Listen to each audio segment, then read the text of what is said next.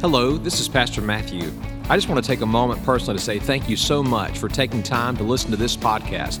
Our mission is to impact the valley and bless the nations with the gospel of Jesus Christ. We encourage you to go check out our website at crosslinkva.com. By doing so, you can learn all about the ministries of Crosslink and how we're involved in the community. Please know, we're praying for you. God bless you. If you have your Bibles today, I want to ask you to take them and open them with me to Matthew chapter 25 for this morning's message and for our time together today. Last week, we began a brand new sermon series entitled One Another. One Another. And in the context of this sermon series, what we're doing is this. We're looking at God's word and being reminded of God's instructions to us to live our lives for the glory of God and for the good of others. We are called to live our life for the glory of God and for the good of others. Frankly, that statement, as simple as it is and as true as it is, completely flies in the face of everything that we see, largely that we see in our culture today. We live in a culture that is a me-first society. We are being taught to live based upon what is best for us. What do I like?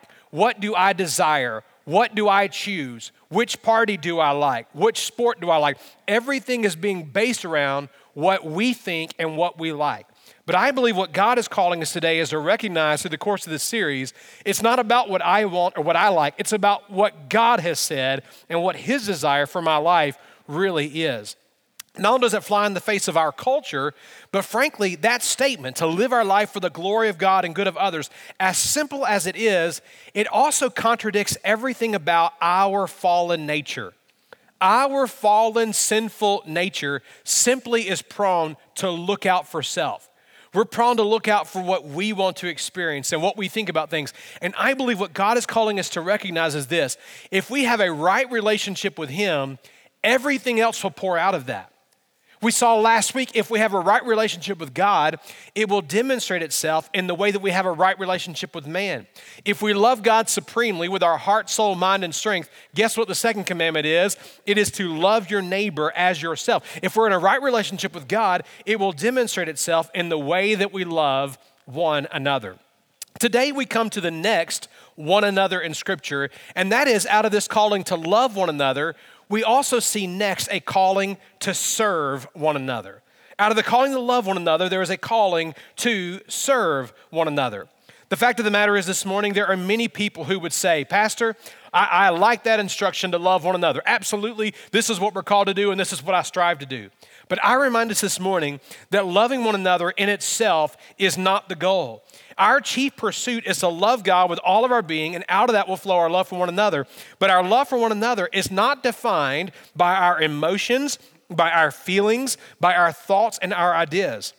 Many people are content to say, yes, I love others. I love my neighbor. I love my brothers and sisters in Christ. I love the people around me, because in our mind we have an emotion towards them. But the reality is Jesus described love through practical, sacrificial, generous actions given to someone in need.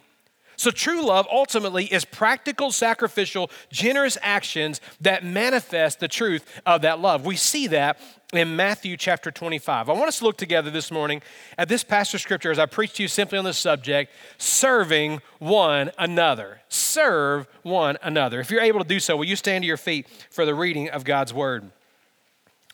The Bible says this in verse 31 of Matthew 25, "But when the Son of Man comes in His glory, and all the angels with Him, then He will sit on His glorious throne. All the nations will be gathered before Him," listen to this statement, "and He will separate them from one another as the shepherd separates the sheep from the goats. And He will put the sheep on His right and the goats on the left. The King will say to those on His right, 'Come, you who are blessed of my Father, inherit the kingdom prepared for you from the foundation of the world.'" And the Bible's telling us here that Jesus is one day going to come again, and one day we will all stand before Him in judgment. And when we stand before Him in judgment, He will separate the sheep from the goats, the righteous from the unrighteous, the believer from the unbeliever, the saved from the unsaved. Listen to the next statement, verse 35. "For I was hungry, and you gave me something to eat. I was thirsty, you gave me something to drink. I was a stranger and you invited me in. I was naked and you clothed me. I was sick and you visited me. I was in prison and you came to me. Then the righteous will answer him, Lord, when did we see you hungry and feed you, or thirsty, give you something to drink? When did we see you a stranger and invite you in, or naked and clothe you? When did we see you sick or in prison and come to you? The king will answer and say to them, truly I say to you, to the extent that you did it to one of these brothers of mine, even the least of them, you did it to who? Me. Then he will also say to those on his left, depart from me, accursed ones, into the eternal fire which has been prepared for the devil and his angels. For I was hungry, you gave me nothing to eat. I was thirsty, you gave me nothing to drink. I was a stranger, you did not invite me in. I was naked, you didn't clothe me. I was sick and in prison, you didn't visit me. Then they themselves will also answer, Lord, when did we see you hungry or thirsty or a stranger or naked or sick or in prison and did not take care of you? Then he will answer them, truly I say to you, to the extent that you did not do it to one of the least of these, you did not do it to who? Me. These, Jesus concludes, will go away into eternal punishment, but the righteous into eternal life. Let's pray together. Father, I thank you for this morning and for the time that we have together today. I pray, God, that you would give us a crystal clear understanding of what you're calling us to do today. Father, help us to realize that loving one another is not just to be an ideal or a thought or a feeling, but an action that is demonstrated through faithful acts of generosity and service and sacrifice for your glory and the good of others. And God, I pray today if there's anyone here that does not have a relationship with you, that today would be that day where their soul is saved, their life is changed, and that relationship begins. God, I pray if there's anyone here who does have that relationship with you, I pray, God, that we would begin to demonstrate that today through our acts of service. And I pray it all be for your glory. In Jesus' name, amen. God bless you. You may be seated this morning. Serve one another. The reality is this morning is that you can't truly talk about love without talking about service. Love and service go hand in hand. You can't describe love without faithful acts of service. I'm reminded of the illustration many years ago about a little boy who was in Chicago, Illinois. He would go to a church that's well known today as Moody Tabernacle, but at that day, he would go to where a famous minister by the name of D.L. Moody had established to learn the Bible and to be cared for there. And after some time, the teacher began to notice something unique about this little boy. The little boy is about 10 years old, and the teacher suddenly realized he had never seen his parents. And so finally the teacher asked the little boy, son, where are your parents? And he said, well, sir, my dad, I don't know who my dad is, and my mom works on Sundays, so I come by myself. The teacher was amazed by that. He said, well, how do you get here? He said, well, actually, I walk to church every week. And the teacher, again, was all the more impressed. And so he asked the little boy, he said, son, where do you live? What's your neighborhood? And he said the name of the neighborhood. And when he did, the teacher was astounded because he suddenly realized that neighborhood was almost 4 miles away. This 10-year-old little boy walked every single week to Sunday school 4 miles to be there. The teacher was amazed, but the more he thought about it, it didn't make sense to him. So he asked the little boy, he said, son, there are tons of churches you could stop at along the way. There's probably 20 to 30 churches between your house and here. Why not just go to one of them? To which the little boy quickly responded, and it's been well recorded, this simple words. He said this. He said, because they love a fella over here. They love a fella over here. What that little boy was describing was the reason he would go to such great lengths is because in that environment, he felt loved. Why did he feel loved? He felt loved because he had a teacher that was interested in him. He had a teacher who cared for him. He had someone faithful that was serving him and pouring into his life. Fact of the matter is this morning is that we can say that we love, but the evidence of that will be found in our service. We find that from Jesus himself. The Bible tells us of Jesus in John chapter 13. Jesus comes to a climactic moment and he makes this statement. He says, a new commandment I give to you. What is that commandment? That you love one another. For even as I have loved you, that you also love one another. By this, all men will know that you are my disciples if you have love for one another. That's the statement. That is this kind of precipice moment. Jesus telling us to love one another. But you cannot dismiss that reality from the example that Jesus had already given in John chapter 13. Do you remember in John chapter 13, those verses preceding that, just before that, the Bible tells us that Jesus was there in that room with those disciples. They had gathered there together. There wasn't anyone there willing to wash feet. And so what Jesus did was this. The Bible says he took off his outer coat. He took a towel. He wrapped it around himself. He took a basin of water. And there Jesus, the King of Kings and Lord of Lords, the Savior of the world, bowed himself down. And he took the stinky, filthy feet of those disciples. And one by one, he washed their feet. And then he said in verses 14 and 15, if I then, the Lord and teacher, have washed your feet, you also ought to wash one another's feet. For I gave you an example that you should also do as I did to you. In other words, don't miss the reality that Jesus demonstrated his love for all in his faithful, gracious act of service as he washed those disciples' feet and commanded them to do the same.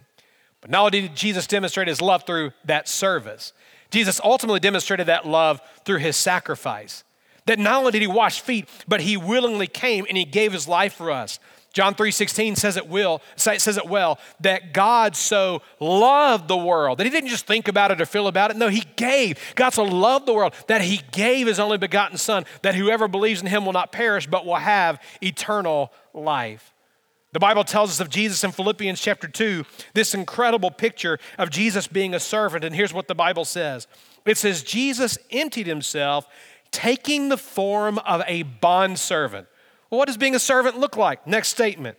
Being made in the likeness of men, being found in appearance as a man. He humbled himself by becoming obedient to the point of death, even death on a cross. In other words, Jesus, yes, he showed love and compassion for the entire world, but it wasn't merely in words. In his actions, he willingly served and sacrificed himself for the glory of the Father and the good of all mankind. I like the way that Thomas Kempis said it years ago. Simple quote.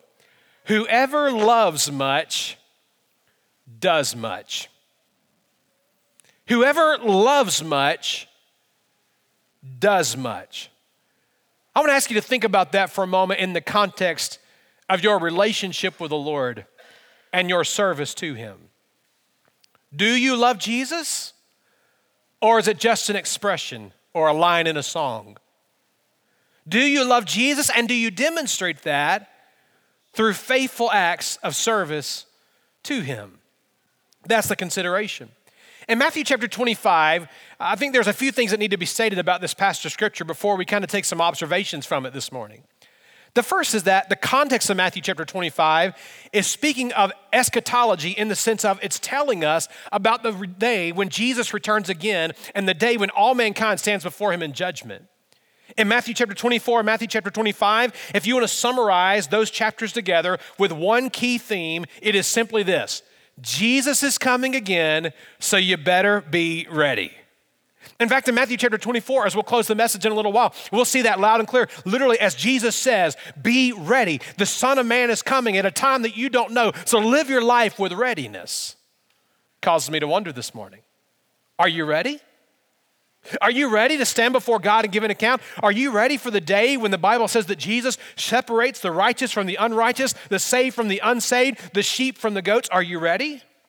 Or does that cause you concern and apprehension because you don't know if you're ready or not? The second wonderful thing about this passage that needs to be stated is this. Jesus is not showing us through acts of service that people can earn salvation. Jesus is not saying that the determining factor of the sheep and the goats, the righteous and the unrighteous, is how much they do. No, Jesus told us clearly the way that we are to be saved is to repent of our sin and to believe in him. The Apostle Paul said it this way in Ephesians chapter 2, verses 8 and 9. He says, by grace you have been saved through faith alone, and that not of yourselves. It is the very gift of God. It is not as a result of works, so that no one may boast. We are saved simply by God's grace as we respond by believing in Jesus. But notice what the next verse is in verse 10. It says this, for we are his workmanship, created in Christ Jesus for good works, which God prepared beforehand so that we would walk in them. In other words, we're not saved by our works. We're saved only by God's grace through faith. But please understand this, when salvation is genuine, it will be demonstrated, the outpouring of that, the manifestation of God working in our life and changing us is that we will have faithful service in our life. Or as one writer wrote it this way, nobody is saved by their own good works, but everyone saved by grace will be committed to good works. In other words, Jesus is showing us in Matthew 25 that the sheep and the goats, their work for the Lord or lack thereof was ultimately demonstrating whether they truly knew the Lord or not. I think what God is wanting us to see in Matthew 25 is this incredible calling of how to serve the Lord. There's 5 things I want us to see from the text this morning, 5 observations that are general observations, because I believe even this passage of scripture that deals with prophetic realities and the fact that Jesus is coming again and what this is going to look like in the future, it has practical application for our lives today. What does readiness look like? How do we know that we're ready for that day? We're ready first by knowing Jesus is our Lord and Savior. And secondly, we have the assurance of that as we serve Him faithfully in our lives today. So I want you to see 5 things. Number 1, I want you to see the priority of serving one another. The priority of serving one another. It is very interesting in this passage of scripture that when Jesus begins to talk about this separation of the sheep and the goats, He brings to an illustration what it looks like to serve Him. In other words, what He's doing for us is He's painting us a picture. He's telling us the value that God the Father places on our service. That if our faith is real, it will be demonstrated in the way that we serve Him. Now, we do live in a culture that is largely self-oriented, me first, in so many different ways. And yet, even in our culture, there are many good things that are taking place. In recent years, there has been a great movement of what I'll just call humanitarian aid. There's been a great movement of nonprofits and some even government organizations where people have come alongside to show compassion and to help people in need. And many of those programs are wonderful and are good and can be very, very helpful to people in need. And while those can be beneficial, I'm reminded this morning that as a child of God, I should not have to be told by the government, I should not have to be encouraged by a nonprofit to actually serve, when the reality is Jesus, our Lord and Savior, has already called us to serve.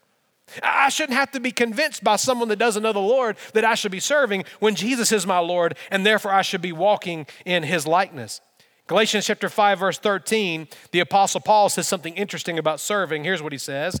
He says, "For you were called to freedom, brethren, only do not turn your freedom into an opportunity for the flesh, but through love serve one another." What Paul is saying is, listen, if you know Jesus as your Lord and Savior, you've been forgiven of your sin. You've been set free from the old person you used to be. You have freedom now in Christ. So with that freedom, don't use it to do what you want to do. Don't use it for the occasions of the flesh, but instead use that freedom to serve others. 1 Peter chapter 4, verse 8, here's what Peter said. He said, "Above all, keep fervent in your love for one another, because love covers a multitude of sins. Be hospitable to one another without complaint. As each one has received a special gift," here's the word, "employ it. Employ it in serving one another as good stewards of the manifold grace of God." Literally what Peter is saying is, use your gifts, use your abilities, use your talents for the glory of God. Put them to work to minister to one another. And I love how Psalm said it in Psalm 100, verse 2. Simply said this, David did, "Serve the Lord with a frowny face." No, that's not what he said. "Serve the Lord with a heavy heart." No, that's not what he said. He said, "Serve the Lord with gladness." We'll talk about how we can do that in just a moment. But what I want us to see this morning is this. Serving the Lord demonstrates our gladness in who He is, our gratitude for what He's done, and our goal of glorifying Him in all that we do. After all, Jesus, our Lord and Savior, said this about Himself in Mark chapter 10, verse 45. "For even the Son of Man did not come to be served, but to serve and to give His life a ransom for many." Think of that. Jesus, the King of Kings and Lord of Lords, said, listen, I didn't come to this earth to be served, but I came to serve. I came to give my life as a ransom for many, for the glory of the Father and for the good of others. Doesn't that beg a question of us today? I think the reality that Jesus came to serve begs a question for every single one of us who professes to be a Christian.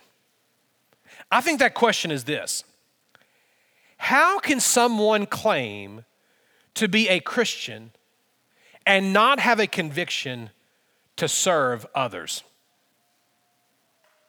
How can we claim to be a follower of Jesus and not have a conviction to serve others? To say that I'm a Christian is to say that I believe in Jesus, that he's the way, the truth, and the life, that I follow him as the Lord and ruler of my life. To say that I'm a Christian is to say that, you know what, Matthew Kirkland, he doesn't belong to himself anymore. He belongs to Jesus. Jesus is in charge of his life. So how can I claim that the most generous, faithful, sacrificial, selfless servant that the world has ever known is the Lord of my life if in fact in my heart and life I have absolutely zero conviction or desire to serve others? It begs a question, doesn't it? The fact is Jesus looks in Matthew chapter 25, and as he evaluates the sheep and the goats, the basis of this is their faith in him. But no doubt the evidence of that is by whether they were serving him or not, whether they were honoring him or not. In other words, what I'm saying to you this morning is that Jesus didn't evaluate them on the basis of their claim, but on the evidence of their conduct. We understand that. In a marital relationship, a husband can look at his wife and he can say, honey, I love you. And an hour can pass and he can come through the room again and say, honey, I love you. And lunchtime can come around and he can say, honey, I love you. He can say, honey, I love you till he is blue in the face. But she likely will not believe it until she sees it in action. She can hear it all the time. The words may come 1,000,000 times a day, but until he puts her needs above his own, until he loves her like Christ loved the church and gave himself up for her, until he's willing to do the dishes, for lack of a better term, or willing to give her the back massage, willing to put her needs before his own, she's not likely to know how loved she is. Men, that's a good hint for you right there this morning, okay? And ladies, you can fill in the blanks with all the other things that you'd like to add to that list too, okay? That's between you guys. The same is true with a wife. A wife can look at her husband and say, honey, I love you, honey, I love you, honey, I love you. But ultimately, the evidence of that will be seen not in the amount of words that are spoken throughout the day, but in the actions that are taking place through their lives. What God is wanting us to see here is the incredible priority of serving, because our serving gives evidence of what's truly in our heart. The second thing I want you to see is this: not only the priority of serving others, but the practice of serving one another. The practice of serving one another.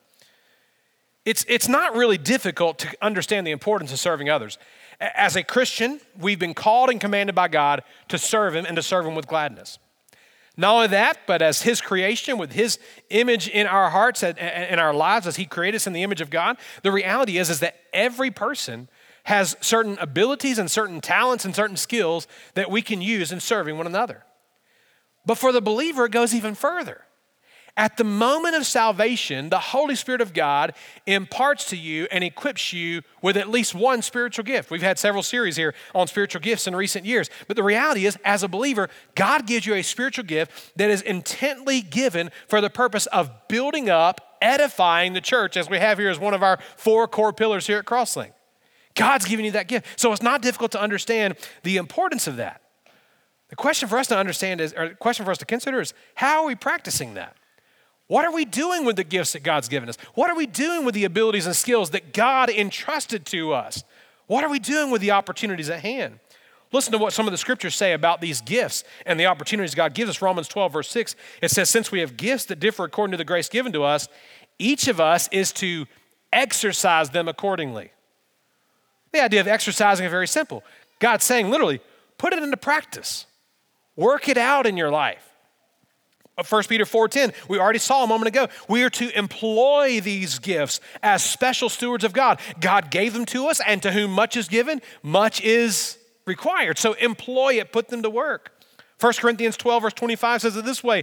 Paul explains that we should serve so that there may be no division in the body, but that the members may have the same care for one another. In other words, it's through serving one another, putting one another's needs above our own, looking for ways to serve, using our spiritual gifts, building up one another, that we are doing something. We are caring for one another, caring for the body of Christ.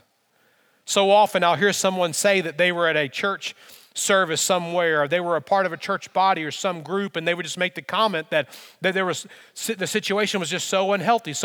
And I'll often ask the question, what were you doing to help bring health to the situation? How were you serving? How were you blessing? How were you contributing so that the ministry was being cared for, as opposed to just letting it sit there and be hindered?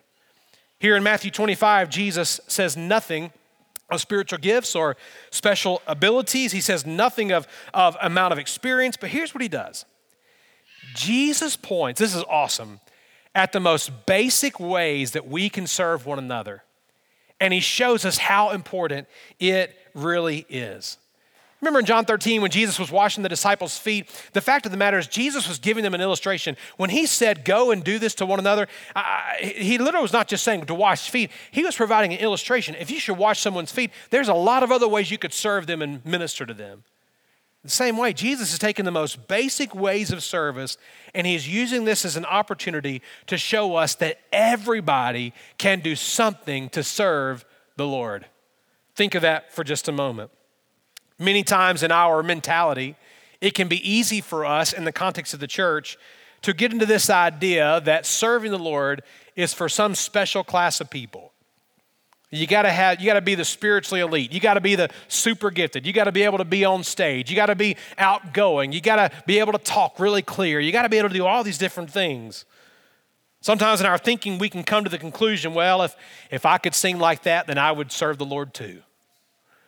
Well, if I could talk like that, then I would teach others too. If I was outgoing, I would be a greeter too. If I wasn't so, just didn't get so cold during the fall and the winter time, I'd be out there with the first time guest tent. There's a lot of different things we can come up with. But here's the reality. The reality is God is wanting us to see loud and clear that every single one of us can do something for his glory and for the good of others. And on the flip side of that, the reality is that Satan will give us every excuse not to serve the Lord. Because Satan knows if he can get us in that place where we are not serving, we will become stagnant. And if we are not stagnant, we will not grow. Many of you have heard the illustration of the Dead Sea, that there is little to no life that exists there in the Dead Sea. And most people assume it is only because of the amount of salt and the amount of mineral that's there in the water.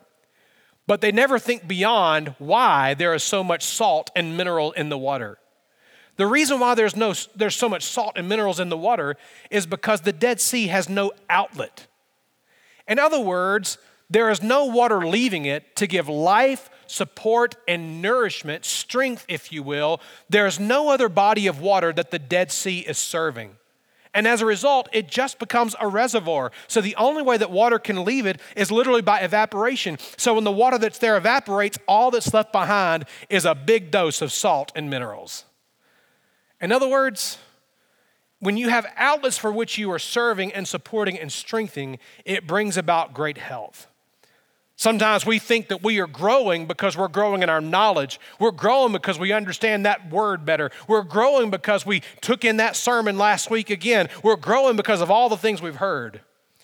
It could be instead not that we're growing, but that instead we're just becoming a little more salty along the way. Serving others is so very simple. Jesus looks at those that were righteous. He looks at those that he called the sheep. These are those who believed in him. And here's what they said. Here's what he said to them. When I was hungry, you gave me something to eat. When I was thirsty, you gave me water. When I was naked, you clothed me. When I was sick, you visited me.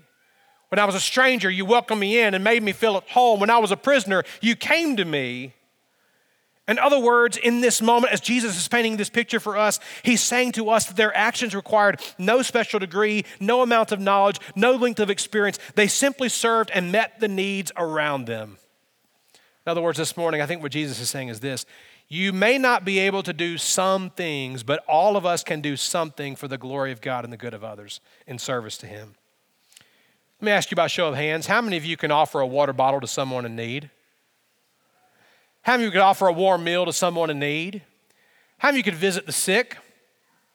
How many of you could go to a prisoner that feels completely forgotten, like they're just a shadow walking around? Anybody be able to do that? Anybody able to give a smiling face, a word of encouragement? Anybody able to welcome a guest in? The reality is that we all can do that.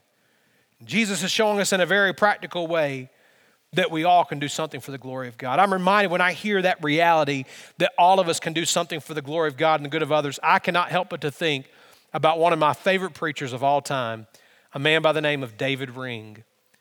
Many of you today have probably never heard of David Ring. I would encourage you to YouTube some of his sermons. He's an evangelist who's preached really in countries all over the world. He has a daughter that went to school with me at Liberty many years ago. David Ring was born with cerebral palsy. And as a result of that, he has a severe handicap with his speech. Every word he speaks is with much, much labor. And frankly, when you're listening to him preach, you have to really, really, really tune in because you'll miss some words along the way. David Ring tells a story that he grew up, his parents both died of cancer when he was young, and he grew up questioning what was his purpose in life and how could God do anything with his life, what a mistake his life must be. And yet he came to know Jesus as his Lord and Savior, and he eventually was called into the ministry, and he wrestled with that. God, how could you use me as a preacher? I can hardly talk. And David Ring, of course, was called to the ministry. There have been thousands that have come to know Christ through his ministry, but the reality is most every message that David Ring preaches, he ends with a question. It's a simple question, but he tells a story about how he wrestles with God. He tells a story that he feels that he has absolutely nothing to offer God. How could God use such a wretch as him?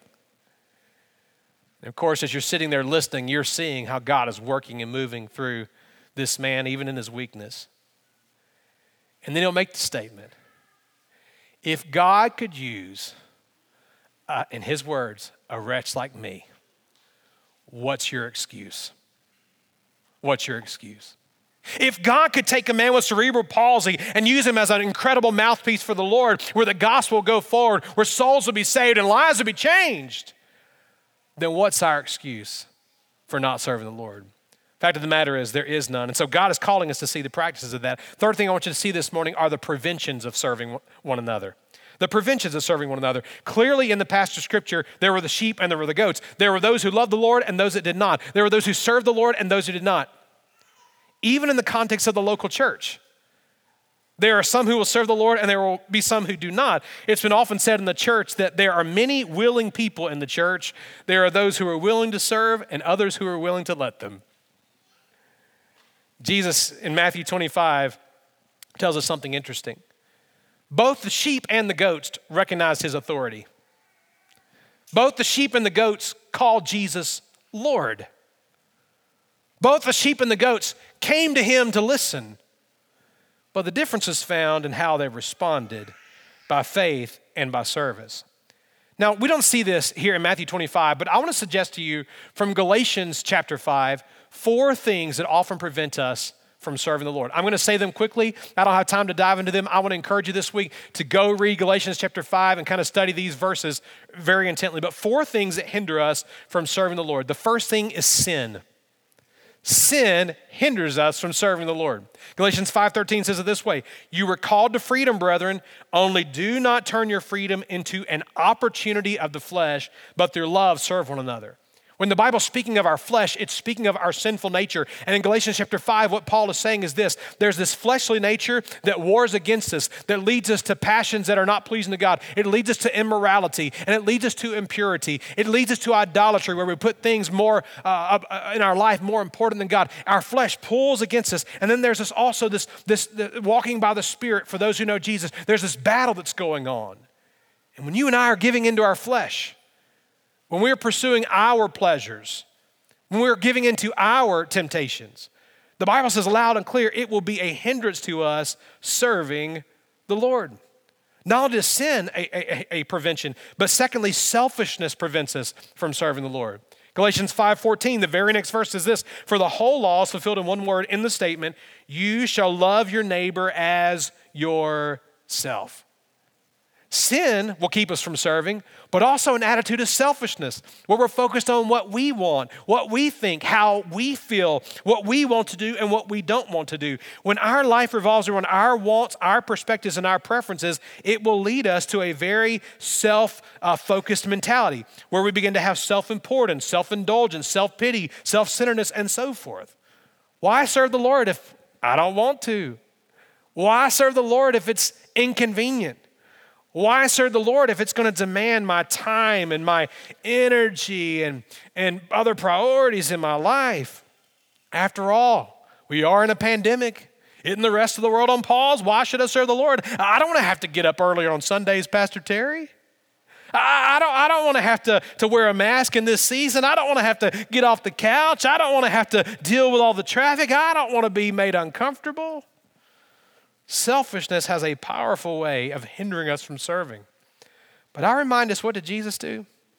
Philippians 2 verse 5 tells us, have this attitude in yourselves, which was also in Christ Jesus. And he demonstrated that by humbling himself, taking the form of a bondservant, and giving his life on a cross. In other words, it wasn't about him. His life was lived for the glory of the Father and the good of others. I'm reminded this morning that as long as we are focused on self, we will never have the mind, heart, and likeness of Jesus. A third prevention of service is the word strife. Strife, the idea of contention, of conflict, of argument. The very next verse in Galatians chapter 5, verse 15 says it this way. Listen to Paul's picture. But if you bite and devour one another, take care that you're not consumed by one another. Whoa, time out. Paul went from loving one another and serving one another to saying, and don't bite one another. What in the world? Let me ask you a question.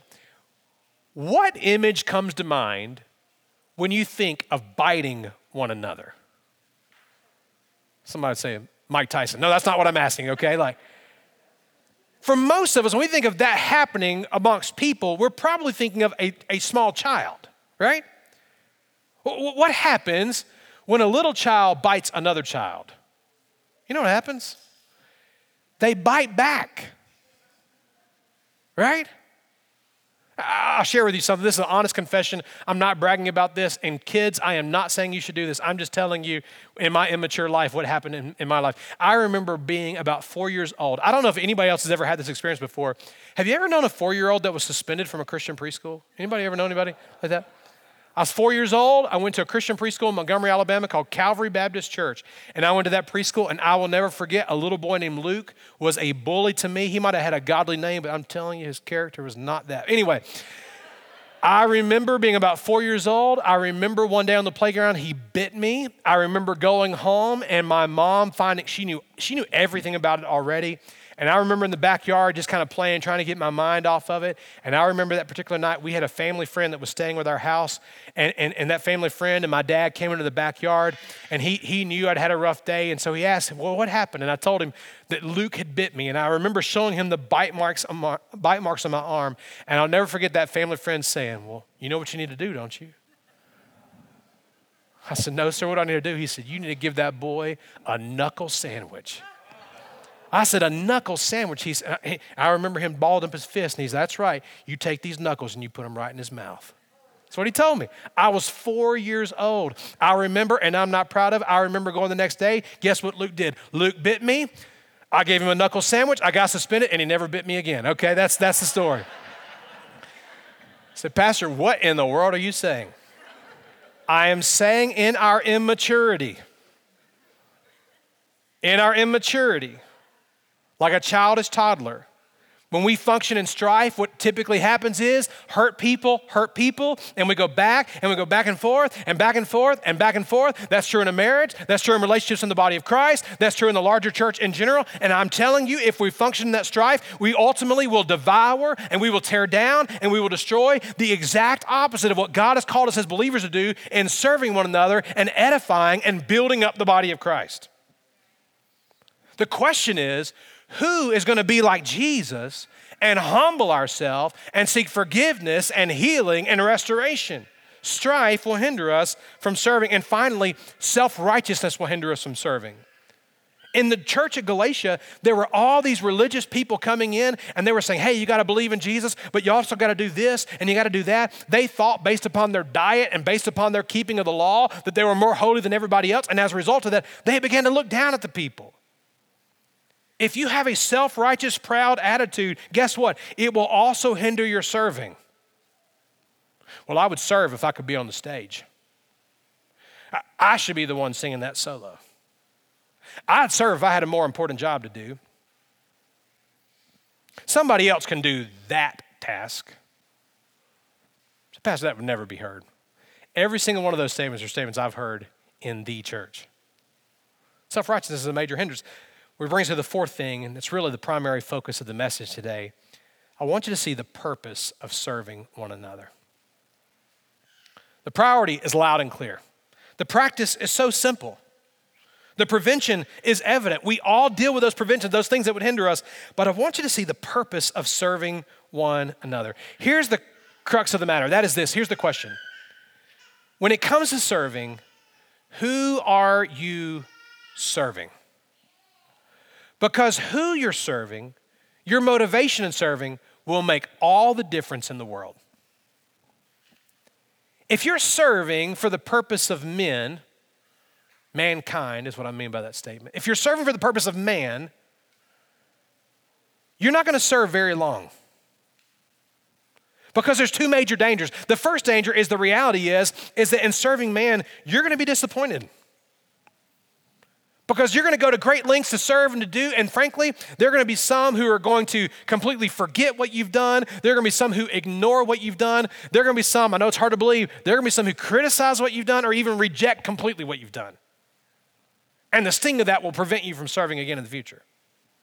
If you're serving for man, there can also be that time where, frankly, we get so caught up in trying to please men that the Bible, according to Scripture, tells us that we begin to be pleasers of men. And that purpose is that someone's patting us on the back. We're looking for their praise. We're looking for their affirmation. We become an affirmation junkie, constantly looking for the approval of man. But that will lead you to complete and total burnout. Trust me. But God tells us something interesting in Matthew 25. Jesus shows us that when we're looking at serving, we need to have a much deeper, maybe a much higher perspective of serving. See, it might be that you're serving the person in front of you. It might be that you see the great need around you. But our ultimate calling and motivation in serving, it's not about the person.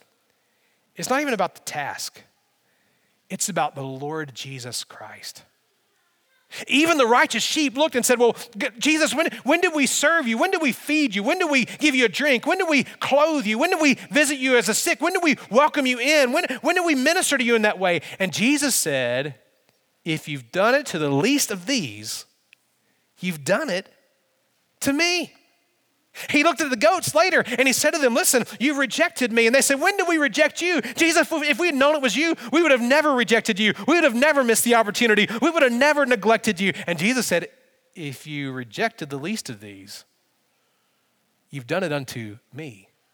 In other words, Jesus is calling us to look beyond the person in the moment, beyond the need in the moment. And he's calling us to recognize that our service is ultimately unto him. Paul said it this way in Colossians 3. He said, whatever you do, do your work heartily as for the Lord rather than for men. It's a powerful reminder to us that all that we do should be done for the Lord Jesus Christ. Why should we be willing to serve? Because it's for Jesus. Why should we be willing to serve during a pandemic? Because it's for Jesus. Why should we be willing to go out of our way, pay the cost, give of our time, give of our effort, our energy? Why should we be willing to be inconvenienced? Because it's for Jesus. Why should we be willing to visit the sick? Because it's for Jesus. Why should we give generously to meet the need? Because it's for Jesus. Why should we take food to the community around us? Because it's for Jesus. Why should we be willing to scrub the toilet, change the baby's diaper, deal with a difficult situation, fold the worship guide, smile and welcome someone warmly? How can I refuse to give myself completely in service when he gave himself completely as a sacrifice for me? How can I refuse to give myself completely in service when he gave himself completely as a sacrifice for me? Never forget that Jesus is the motivation and the reason that we serve, which leads us finally to the promise of serving one another. The promise of serving one another. Jesus concludes Matthew 25 with a simple reality, and that is this. What you do for the Lord is not in vain. What you do for others may be forgotten by man, but it's never forgotten by the Lord. What you do for man may be neglected by people around you, but it is always noted by the Lord. Jesus said it this way in Matthew 10, verse 42.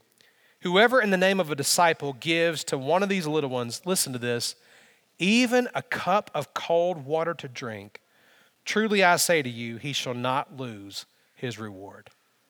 I don't know that you can get any more simple or basic than a cup of cold water. Colossians 3:24, knowing that from the Lord you will receive the reward of the inheritance. It is the Lord Christ whom you serve. Ephesians 6, 7, and 8 says it this way, with good will, here's what we do, render service as to the Lord and not to men, knowing that whatever good thing each one does, this he will receive back from the Lord, whether slave or free. Matthew 25, remember, the basis of this is those who believed and those who did not. But the evidence was this, there were those who served and those who didn't.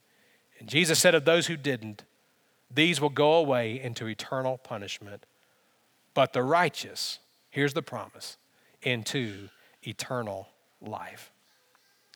As we close this message today, I want to ask you to consider something. The whole theme of this passage of Scripture is the reality that Jesus is coming again. And because he's coming again, we must be ready. Jesus said it this way in Matthew 24, verse 42 and verse 44. Be on the alert, for you do not know which day your Lord is coming. Verse 44. For this reason you must be ready, for the Son of Man is coming at an hour when you do not think he will. Let me ask you today, are you ready for the Lord's return? Have you believed in Jesus Christ to be your Lord and Savior? Do you know without a doubt that you've been saved from your sins? This morning, if you do not know, and there's any amount of uncertainty in your life, you can be certain today. The Bible says that if you believe in your heart that God raised Jesus from the dead and confess with your mouth Jesus is the Lord, you will be saved. Today, you don't have to live in fear. You don't have to live in wonder. You don't have to live in anxiety about when that's going to happen because you can know Jesus as your Lord and Savior. And if you do not know him today as your Lord and Savior, today I want to encourage you and invite you to do just that. And if you do, I challenge you today to consider, are you ready to stand before the Lord? Are you living your life today so that your life and your actions matter in eternity? Matthew 24 and 25, go read it this week. Not everybody was ready for the Master's return. And I pray in our lives, we will be ready because we know him and because we're serving him and making him known to others around us. Let's pray together. Heavenly Father, thank you for this morning. Thank you for the time together. Thank you for the incredible way that you encourage us that all of us can serve you and minister to others. I thank you, God, that you're not looking for necessarily the wise and the scholarship. You're not looking for the experts with all the different degrees. Lord, you're just looking for the available and the willing who will obey you and be your hands and your feet. And so, Father, I thank you for that incredible truth today. But, Father, I also am reminded that Jesus is coming again. And only you, Father, know the timing of when that's going to take place. We don't know that. And so, Father, I pray that we would live our life with a constant readiness to stand before you, with a constant readiness. Lord, if there's anyone here today that is not certain of their salvation, I pray that today would be the day where they make sure of that before they ever even leave here today. Father, for those who do know, I pray that today would be a day of conviction and a day of devotion to you as we surrender our lives to serve you. Father, I pray that you would give us your eyes to see people and situations around us. Father, give us your heart to look upon people and situations with compassion. Father, I pray that we'd have your hands, so to speak, to work and to labor for you. And Father, may our feet lead us into the paths that you would have for us. Father, have your way right now, I pray in Jesus' name. This morning, right where you're sitting today, I want to ask you, are you ready? Are you ready to stand before God? If Jesus were separating the believer from the unbeliever today, the righteous from the unrighteous today,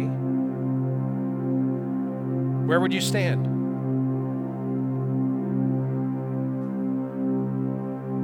Do you know that you're saved? Do you know that your sins have been forgiven? Do you know that Jesus is your Lord? This morning, if you're here today and you'd say, Pastor, I'm not ready for that moment because I'm not sure, but I need to be, and I want to be. I need God to forgive me and save me and cleanse me today. If that's you this morning, right where you are, I'm not going to embarrass you. I'm not going to call you out, but I'm going to ask you to acknowledge it by raising your hand high and just keeping it high for just a moment. I'm going to lead you in a prayer in just a moment. If that's you this morning, you'd say, Pastor, I don't know where I stand, but I need to have a relationship with God. Pastor, would you pray for me? If that's you this morning, would you quietly slip up your hand high? Just leave it there for just a moment. Thank you for your honesty. You can put your hand down. The Bible does say if you believe in your heart that God raised Jesus from the dead, confess with your mouth Jesus is Lord, you'll be saved. And so I want to encourage you today, whether you're listening online or whether you're in the Community Life Center right now or right here in this building, if you've never prayed to receive Christ as your Lord and Savior right now, would you simply confess that Jesus is Lord and invite Him to be the Lord of your life? Right now, would you simply say, Father, God, I believe that you love me, I'm a sinner, and I've done things that are not pleasing to you. But I believe that you love me. And I believe that Jesus died on the cross for my sins and rose again. And today I confess that Jesus is the Lord over all. And I pray today that Jesus will be the Lord of my life. God, would you save me and make me a brand new person and help me to have a relationship with you? I pray in Jesus' name. This morning, if you prayed that prayer, I hope you'll let us know before you leave. We'd love to celebrate with you. Secondly, maybe you're here today and you'd say, Pastor, by God's grace, I know that I'm saved. But for whatever reason, I've not been serving like I ought. I've been missing needs around me, opportunities around me. I've been putting them off, and God's convicting me today that there are some things I can do, and I need to be faithful in doing them. Pastor, would you pray for me today? If that's you right now, would you just slip up your hand high and then put it right back down? Pastor, that's me. Would you pray for me? Heavenly Father, I thank you for this time together today. Thank you for the reminder that you love us and care for us. Thank you for the way that you have gone out of your way, of course, to give your life for us and to minister to us, to draw us to yourself. And I pray, Lord, in that same way that we would be faithful to put aside our self and our preferences and our wants, to instead humble ourselves to serve others and bless you. God, I pray in Jesus' name that you would help us to be the vessels that you'd called us to be, and that we'd point others to you in everything that we do. We love you and praise you in Jesus' name. Amen. Thank you so much for taking time to listen to this podcast. We encourage you to come and join us right here on our campus. We're located right next to the county fairgrounds here in Harrisonburg, Virginia. If you have any questions about the church, any question about the message, feel free to email us or call us and let us know. And we look forward to seeing you soon. God bless you.